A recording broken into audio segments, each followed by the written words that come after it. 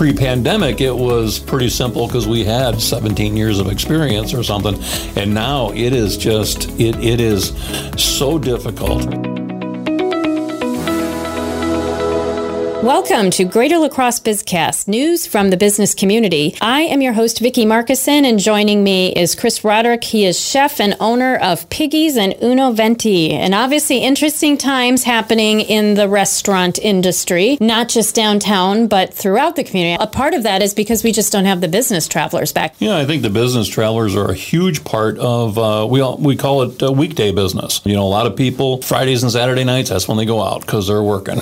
Every restaurant is busy on Fridays and Saturdays. During the week, that's where the challenge comes from. We rely heavily on the business travel, especially being downtown. That is a huge part of our business, you bet. How much do you think it is down, and how do you know it's down? Even just walking through the dining room, my main factor is I would just look at the bar. And the bar would always be packed with business travelers because we're surrounded by hotels. You know, we're probably 30% of where we used to be.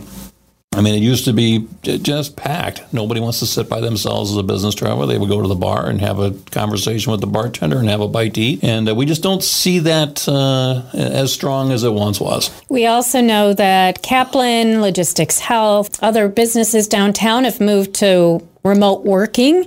Obviously, that has changed the dynamics of your customers as well, again, for that weekday crowd. How have you adapted your business? Yeah, well, that is the tough part. That's the challenge. So since the pandemic, we have not reopened for lunch. And the reason we haven't reopened is exactly what you said. There are so many businesses that are still remote. It's a challenge. Do you open for lunch and hope for the best?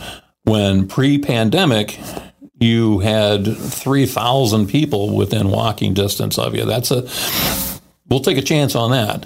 But right now, it's we're a little cautious to bring it back. We have been talking about it. We're looking at maybe a Wednesday, Thursday, Friday. But again, we want to make sure that we're smart. We want to do it right. We want to make sure that we're successful and deliver the product that people are expecting. But even the physical use of your building has changed. A lot of people say, what happened to the upstairs dining? Oh, yeah. Well, when we were shut down, that was pretty traumatic. We actually laid off 71 employees. Wow. That was the hardest meeting I've ever had to do. And so then when we were given the green light to slowly begin opening and stuff like that, we were talking, and the restaurant business was going to be a challenge as it is, let alone two of them. Add Uno Venti in there, now you got three of them. So it's just like, let's think about this. So what we decided to do is renovate the lounge downstairs, and then we took a hybrid menu from the upstairs and downstairs and put that in place. And then as we looked at how business was returning in the lounge, then after 6 months, then we decided to, you know what, let's just revamp the upstairs into meeting rooms or event rooms, whatever you want to call it. And so the thought process behind that is now we can book events. We can book a rehearsal dinner on a Friday night. We can book a bridal shower on a Saturday. We can do anything like that. And to where now the predictability is there. We know we need 2 cooks, 2 servers, and a dishwasher, and that's it. To where if you have a full-blown restaurant, the predictability is gone because you have so many factors that come into play, be it weather, what's going on at the center, what's going on in town, and you have to staff for a busy night. And then if you don't have that busy night, now you're just wasting expenses. And so we decided that we would work smarter, not harder.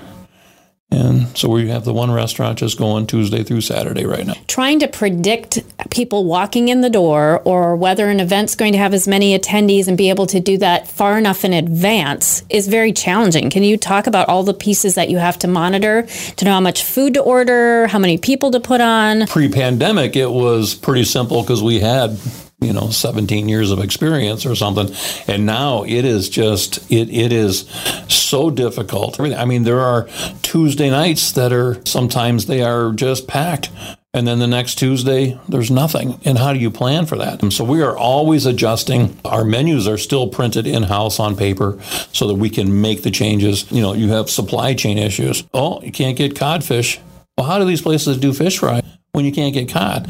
There was a shortage on shrimp. You can't get big shrimp. Scallops are through the roof. You are constantly adjusting, and you're trying to find ways to just, deliver a great product. Again, with managing your expenses, that is the tough part now. I mean, expenses are murdering people out there. And not only that, but people have their favorites, right? So they know they want to come to a restaurant because they love this dish, and if they can't get it, how do you manage expectations? That's the tough part. It happened to us. We had a seafood thermidor. Have had that on the menu when I opened in 2001. Scallops are through the roof. They're like $35 a pound. Shrimp got ridiculous. Lobster, all this stuff got so expensive.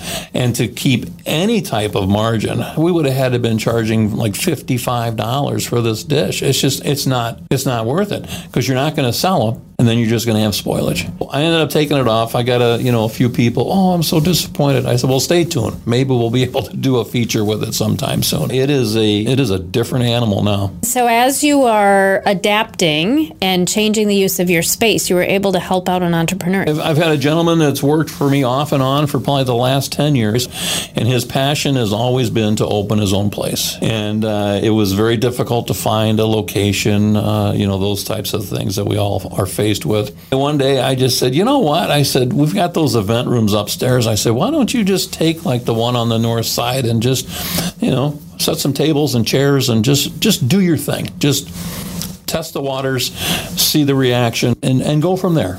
Just get it out of your system and just get going with it. And he's been doing that for probably the last 3 months on Sundays. His place is called Sagra. It's Italian for a festival. And he's rustic Italian, reservations only, one seating.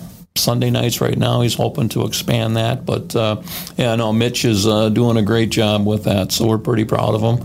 And it's, again, when I was, a long time ago, that was my dream. And so I'm happy to be able to help him out, and he's doing a great job.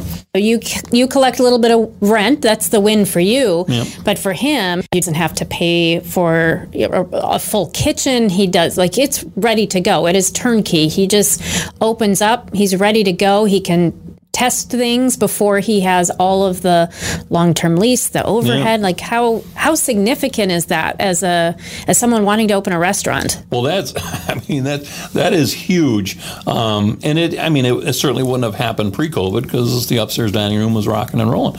But for him, I think it's great exposure. His risk is minimal. My risk is minimal because the space is just there. There's a lot more to operating a restaurant than just cooking good food, and those are one of the things that he's kind of learning now. It's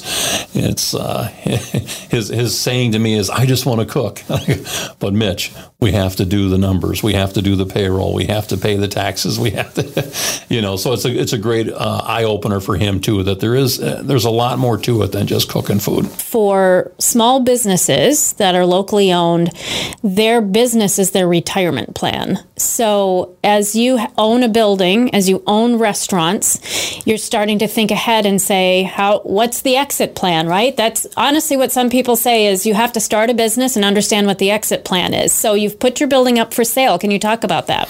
Yeah, so we just decided to list the building. The real estate itself is for sale. Piggy's is not. Uno Venti is not. Somebody wanted to come in and maybe do their own thing, then they would have Piggy's would then pay rent. Uno Venti would pay rent. Creative catering company in the ballroom and offsite catering would pay rent. And those types of things. It's an awfully cool building. It 1871, historic, maybe someone's got some ideas. So we just decided let's just put it out there and see what happens. And from a purchaser perspective, obviously when banks are lending money, they love to see that there is income coming in. So if there's restaurants that are willing to pay rent, it certainly opens up possibilities for someone else using that space. Yeah. Like you said, built-in income. Thank you for listening to Greater La Crosse BizCast, news from the business community. I'm Vicki Markison. We'll see you next time.